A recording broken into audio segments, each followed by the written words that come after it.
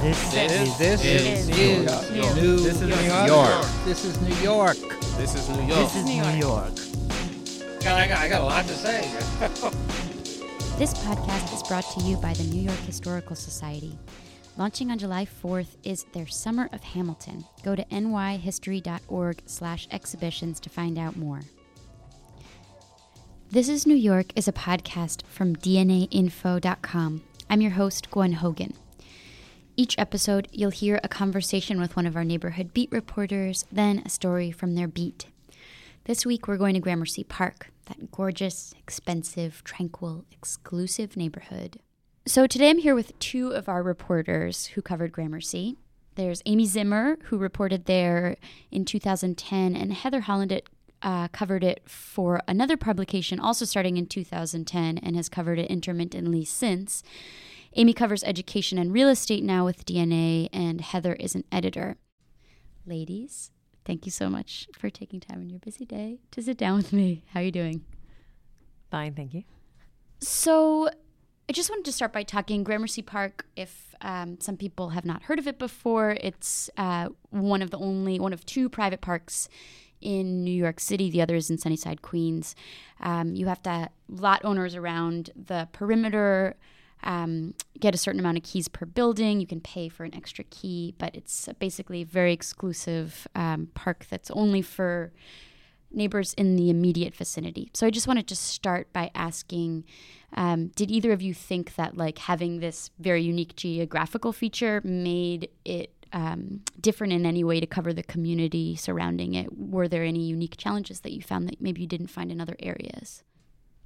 I've, covered Flatiron, Union Square, Murray Hill, Kips Bay, and one thing I noticed about covering Gramercy Park is just that it's a very close-knit neighborhood, and Arlene Harrison was kind of the person who held all the keys. She kind of was the one that you had to go through to kind of find people who knew people.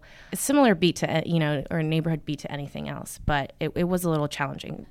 Yeah, so you mentioned Arlene Harrison, she says she's not the self-proclaimed mayor. She says that other people proclaimed her that title. And we're going to hear from her in just a moment. But can we talk about the other actors? Who are the other sort of people that are around, people or institutions around the park? Well, there are two very historic clubs that face the park. There is the National Arts Club and the Players Club, and they've been there for more than 100 years each.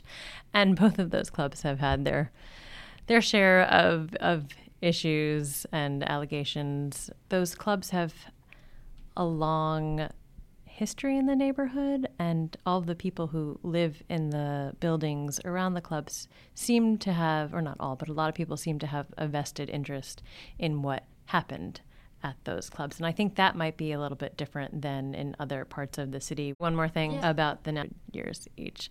And both of those clubs have had their share of issues and allegations, are also residents of the community. And there were some people who were sort of integral figures, not in terms of being leaders, but really beloved figures in the community. Is it still a residence? At one point, was it a residence only for artists, and then it's sort of, is that what the idea was in the past? I mean, it was started. It was supposed to be for artists, and I think that's still the mission. I think over the years there may have been people who somehow got apartments who weren't necessarily practicing artists. There was some controversy over that, but the intention was for. I mean, these are beautiful apartments with studio height ceilings. I visited Will Barnett, and he had this magnificent apartment where he painted, and the light streamed in from these huge windows. I mean, it was really perfect as a studio for an artist. So. Wow, yeah. So just on the same lines of the architecture of that neighborhood, it seems like you walk a block in either direction and there are high rises, but that neighborhood is very intact, just like the perimeter. Have there been struggles to keep the architecture the same against developers? It is a historic district, so there are pretty strict rules about what can and cannot be done. That said, many of the people who live in the neighborhood are preservationists or preservation-minded, and definitely put up fights if things were changed too much. There's a huge influx in money. Even though it was always an expensive neighborhood, it's even more expensive now, just as Manhattan as a whole is more expensive now. Did you guys see tension between sort of like the old community stakeholders and maybe like newer money that was coming into that neighborhood? Was there ever any controversy between that? The only thing I can think of is that this socialite couple recently bought a townhouse and then planned to gut renovate it after it had already been renovated, and they were building a geothermal well to make it some kind of eco-friendly home. Not really sure, but it was very noisy, and people were saying they couldn't use the park because it was so loud for the drilling of this well. And were trees ripped up? And trees. Well, the trees are. I think there were trees maybe ripped up for their project, but then also because they had to divert traffic, there were trucks that crashed into trees on the park side and then had to be removed by the Parks Department because they were a danger to the community. But I think that was an example of kind of new money coming in that didn't necessarily mesh with the community. I don't think that it didn't seem like they introduced themselves very well to the community before they started their project. So I just have one last question before I let you get back to your busy schedules. I just wanted to say, can you we spoke briefly about Arlene Harrison a few minutes ago, and she's going to take us through the rest of the podcast. So who is she, for someone who's never heard her name before? Who is she? I'm not sure how she kind of got into this position, but she's always been kind of a spokeswoman for the park. She's the one that kind of spoke for the community. Arlene has very specific views on how the park should be run and preserved and maintained. And there are other people in the community that don't necessarily agree with her. That was kind of her role, I think, is to kind of speak to media. She was at community board meetings. She was at, like precinct meetings. She spoke on behalf of the community, and she's always told me that she was mayor. Thank you so much for your time. Thank you. Once again, this podcast is brought to you by the New York Historical Society. Launching on July 4th is their Summer of Hamilton. It's a museum-wide celebration of the life and remarkable achievements of the man who played a leading role in the Revolutionary War and in the early years of the founding of the United States.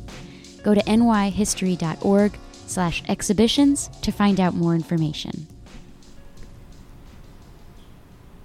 Can I just? And that's why we slippery slope. We have to say no. And that's the best we can do.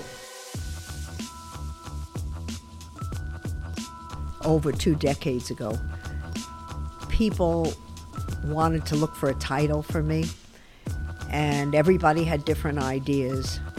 They had everything. They had Queen.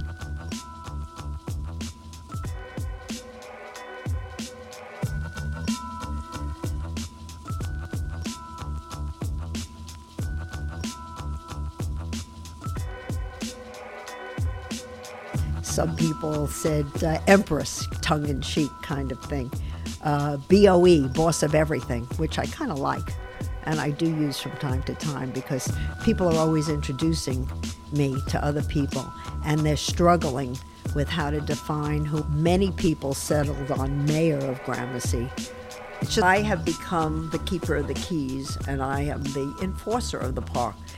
Wherever we are, the streets, I'm president of the Gramercy Park Block Association, and I'm also a trustee of Gramercy Park.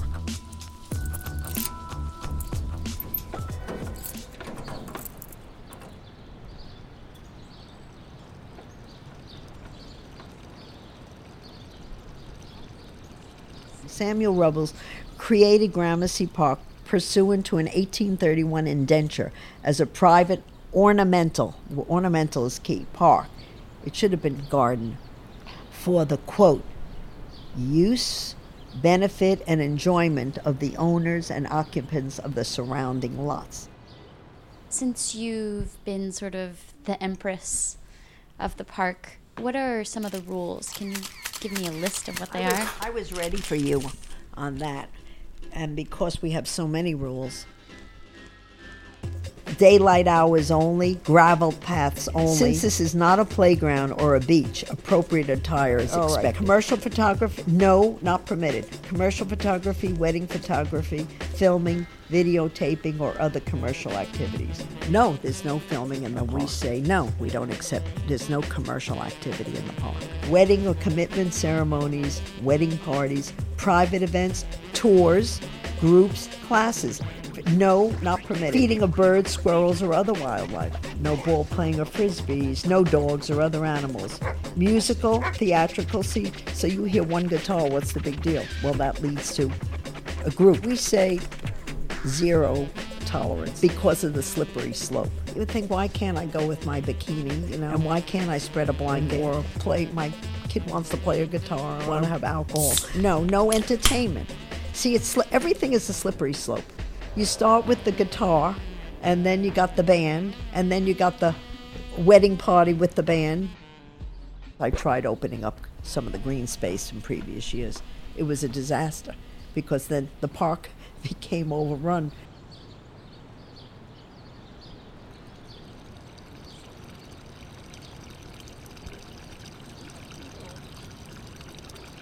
The value of this park is not that you have to be inside sitting.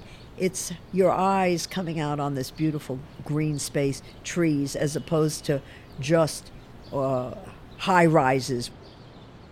Ruggles had a saying, doesn't just bless the people here, blesses the city forever. It's not because they went into the park, but their eyes rested on this green space and they felt a need to care for it. After our interview, Arlene takes me on a walk around the park. Every morning and afternoon, armed with a clipboard and a pen, she does the rounds, circling the park, going inside, and greeting those she meets along the way. There are dog walkers. Hey! How are you? I haven't seen you in a long time. And a mom with a little baby. Oh, there's that cute baby. Hi! I said, oh, there's that cute baby. Arlene checks in with the gardener, who's taken care of the park for more than 20 years. His name is Armando Flores. Armando, in Spanish, Armando Flores. When you translate to the English, it's like loving flowers. Yeah, his name means loving flowers in English, no joke. Yes, that's my name, yeah. Well, let me tell you something. Have you always loved flowers? Well, this is my living. Since I was a little kid, I always work in the garden. This is my passion. Arlene greets the doorman. Here's the 18 Gramercy. I visit them every morning. How are you, my darling? How are you? How are you? Oh, we got 3 doormen now. Hello. I like this. We got one at the door, one over here, one on the way to the elevator. This must be a very fancy building. And pops into Mailino, the restaurant on the north side of the park where she eats breakfast every day. This is my de facto office. That's how Danny describes it. This is my Caffeine Central. These are my Caffeine Central friends. For now, she likes iced latte with simple syrup. She likes it sweet. Sometimes she likes a little bit of chocolate in it too. Back on the street, a neighbor walking his dog comes up to Arlene. How are you? I already know you're famous, so this is going just too far, being followed around with a microphone. You can never go too far. Not when you're branding the park and protecting it. You just can never, it can be as relentless as you want. And you know I have that in my personality. And that's why you're the mayor and I'm nobody.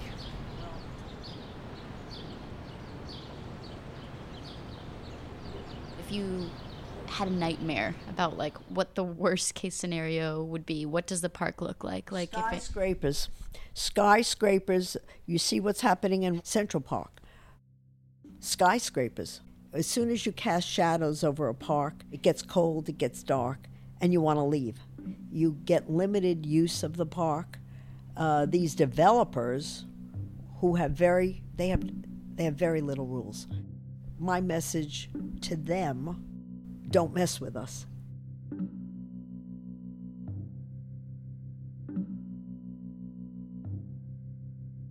People are always apologizing for me. They're always saying, she's really nice. I say, don't tell them I'm really nice.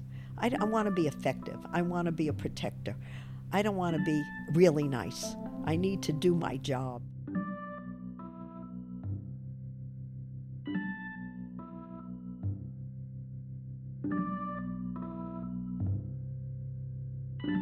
I will work to keep that park from you. Arlene told me her next big challenge is to find a person as dedicated as she is to replace her. And she's already identified several possible candidates for the next generation of Gramercy Park protectors.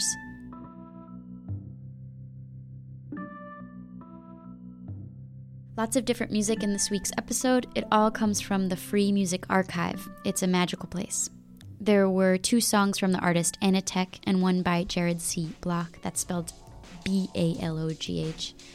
As always, our theme music is by The Silent Partner. The song's called Daydream. The sound effects you heard were from freesound.org. This is New York is a podcast from DNAinfo.com. I'm Gwen Hogan. If you think there's a story worth turning into a podcast happening on your block, let me know. You can find my email on the DNA Info website, or you can tweet at me. My handle is @GwenFitz. That's GWYNNEFITZ. Hope you tune in next time.